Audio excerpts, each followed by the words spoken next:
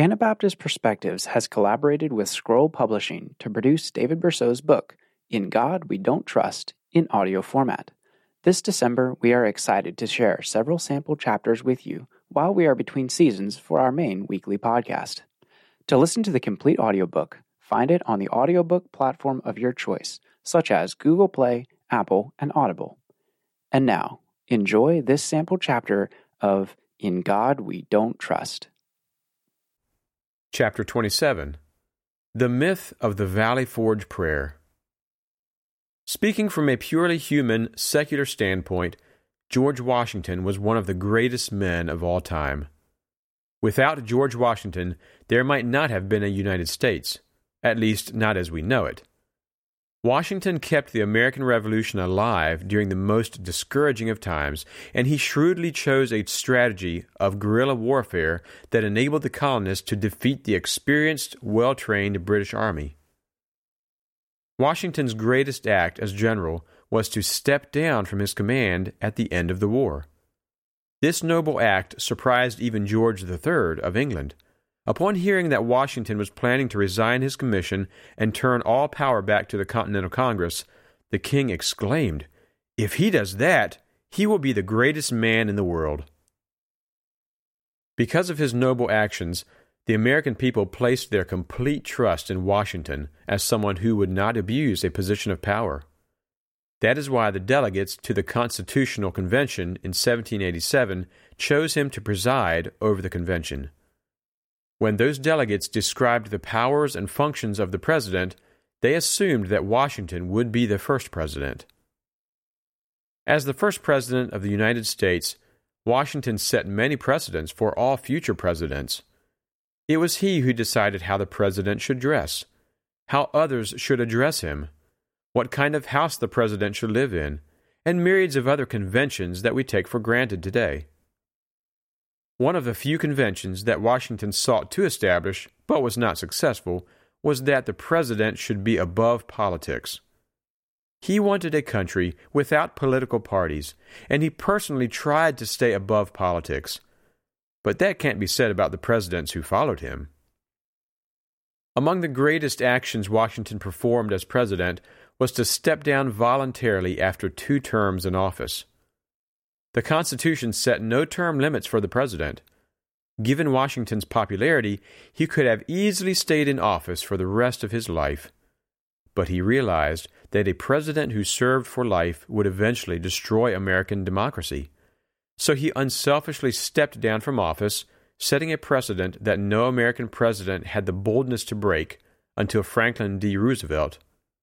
In fact, after Roosevelt died, the people of the United States amended the Constitution to limit all future presidents to 2 terms.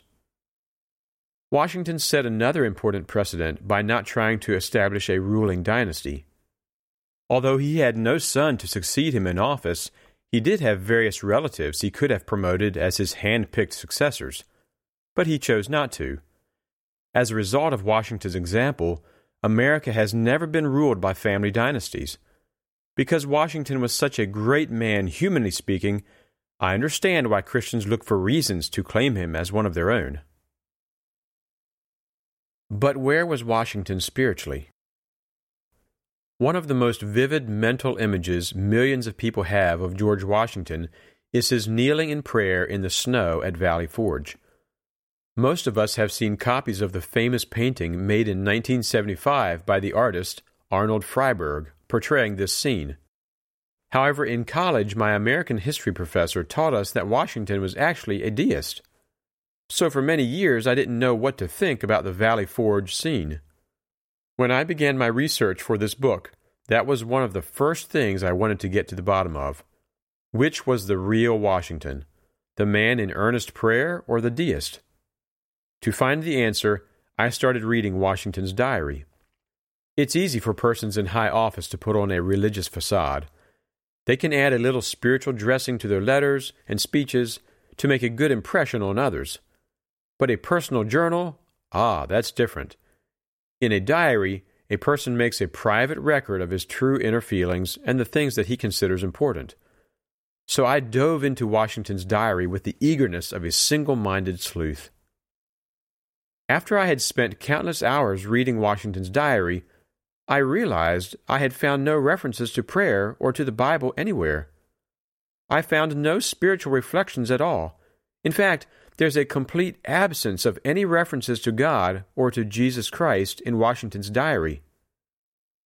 Furthermore, his diary reveals that during the period between the end of the Revolution and his presidency, Washington rarely even attended church. And when he did go to church, he never mentions in his diary what the sermon was about, nor does he reflect on that day's worship. Washington's diary reveals a man who had no close relationship with God at all, a man whose spiritual life was quite dry, regardless of what he may have said in speeches. I want to show you some typical entries from Washington's diary so that you can see what I mean. Here are some characteristic entries from various Sundays before he became president. Sunday, July 16, 1786. Mercury at 78 in the morning, 86 at noon, and 84 at night. Very little wind at any time in the day, but very hot. Dr. Craik came here in the forenoon, dined, and returned afterwards. Sunday, July 23, 1786. Mercury at 74 in the morning, 80 at noon, and 80 at night. Clear and pleasant till about 4 o'clock, when the wind, which had been pretty fresh from the southwest, died away and it turned warm.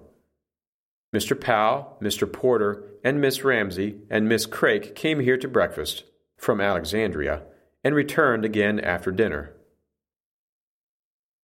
Sunday, December 2, 1787. Thermometer at 48 in the morning, 60 at noon, and at night. Clear, mild, and pleasant in the morning, with but little wind, and that southerly. About 11 o'clock it shifted to northwest and blew pretty fresh, but not cold. At home all day.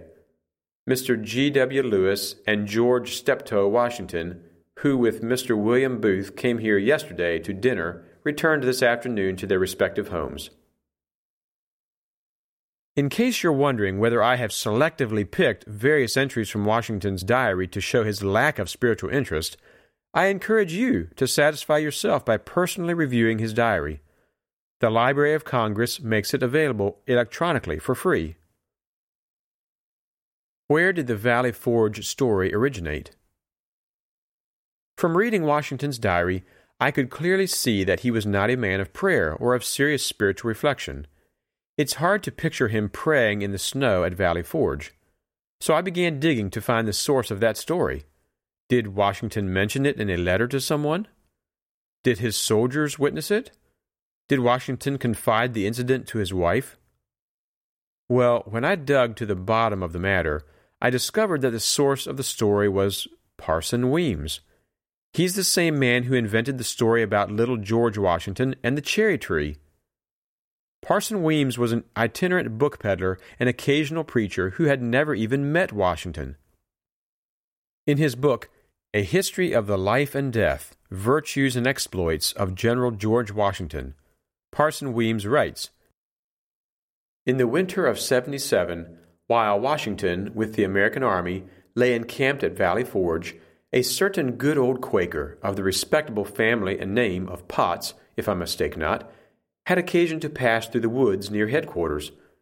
Treading in his way along the venerable grove, suddenly he heard the sound of a human voice, which, as he advanced, increased on his ear, and at length became like the voice of one speaking much in earnest.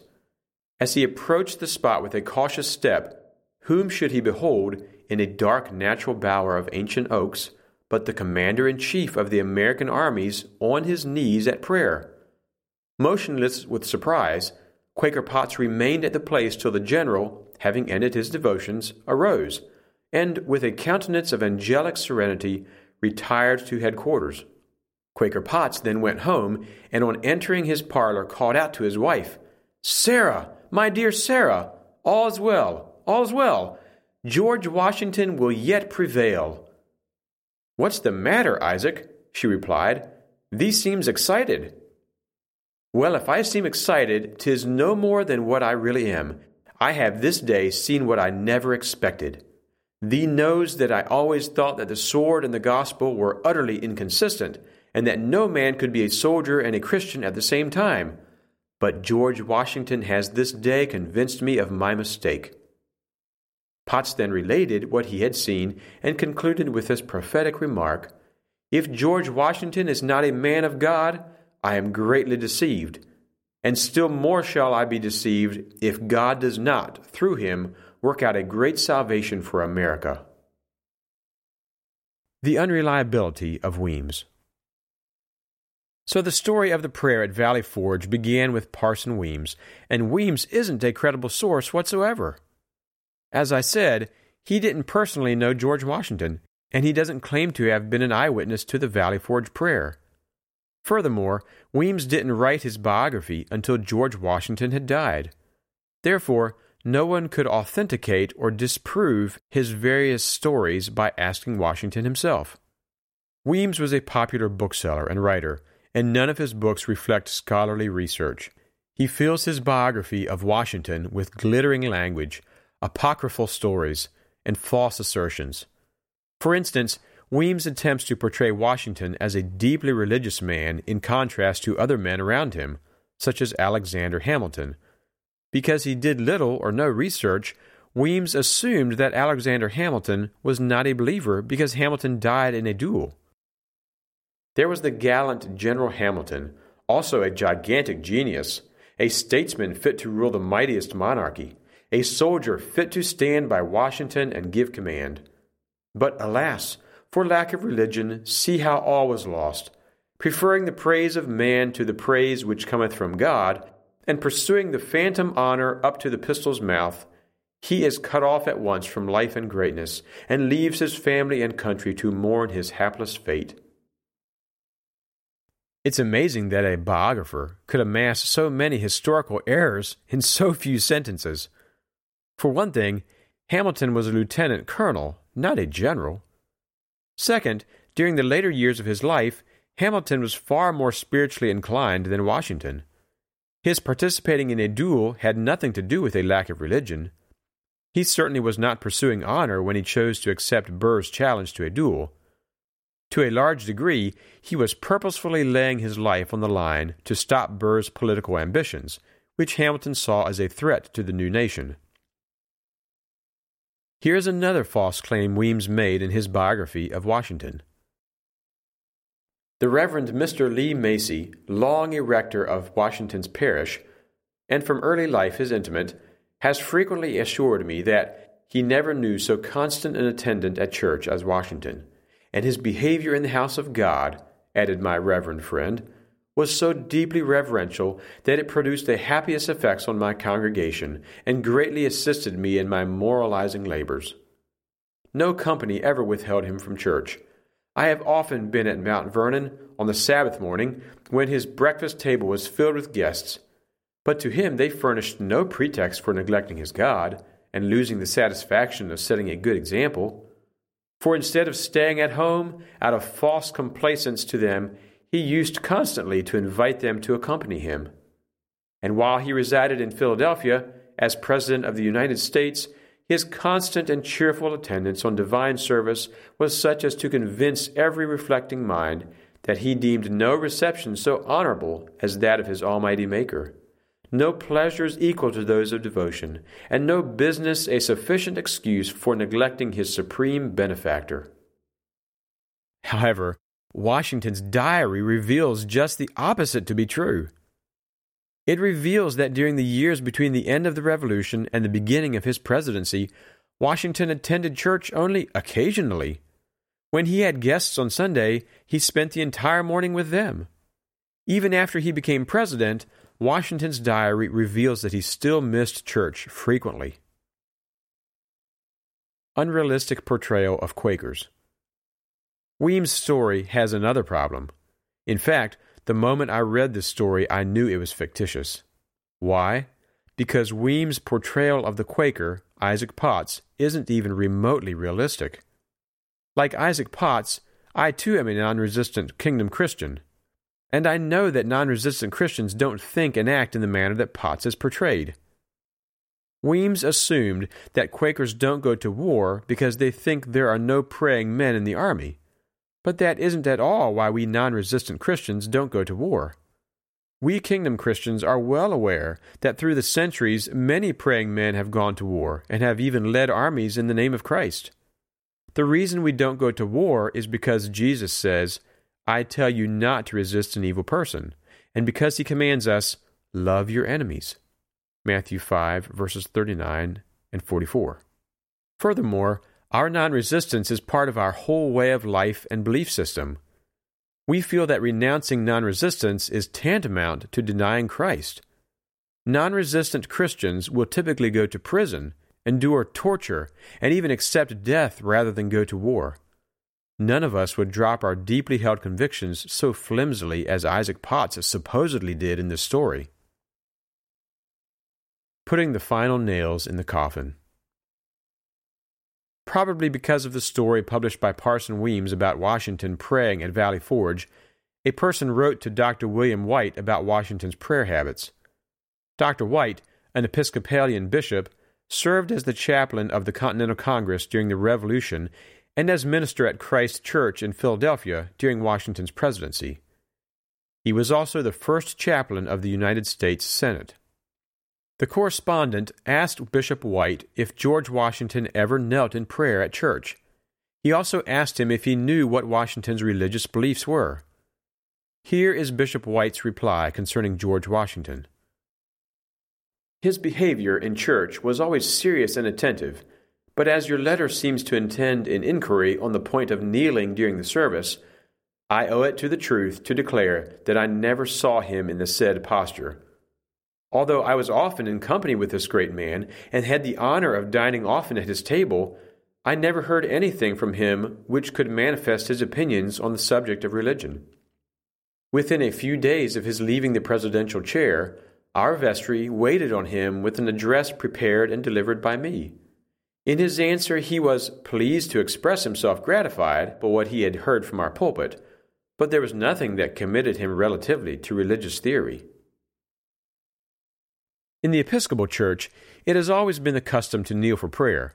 The Book of Common Prayer, used in Episcopalian worship for over 300 years, specifically directs the congregation to kneel during prayer, saying, "The priest, standing reverently before the holy table, shall say the Lord's Prayer and the collect prayer following, the people kneeling." If Washington refused to kneel for prayer in church, where it was expected, is it believable he could have knelt in the freezing snow to pray at Valley Forge? Furthermore, Washington rented the Isaac Potts house and lived in it during the winter of 1777-1778, when his army was encamped at Valley Forge. So why would he have gone in the freezing snow to pray when he could have much easier prayed in his own bedroom? Another problem with Weems' story is that some researchers have reported that Isaac Potts didn't live in the vicinity of Valley Forge during the winter of 1777-1778. He owned a house there, but he rented it out to Deborah Hughes and later to Washington. The truth is that the story about Washington's prayer at Valley Forge was a pious figment of Parson Weems' imagination. There's no credible evidence that it really happened, and it contradicts everything else we know about Washington. It's just like Weems' story of little George Washington and the cherry tree. As much as I admire George Washington from a human perspective, I have to say that he exhibited no more genuine trust in God than did most of the other colonists.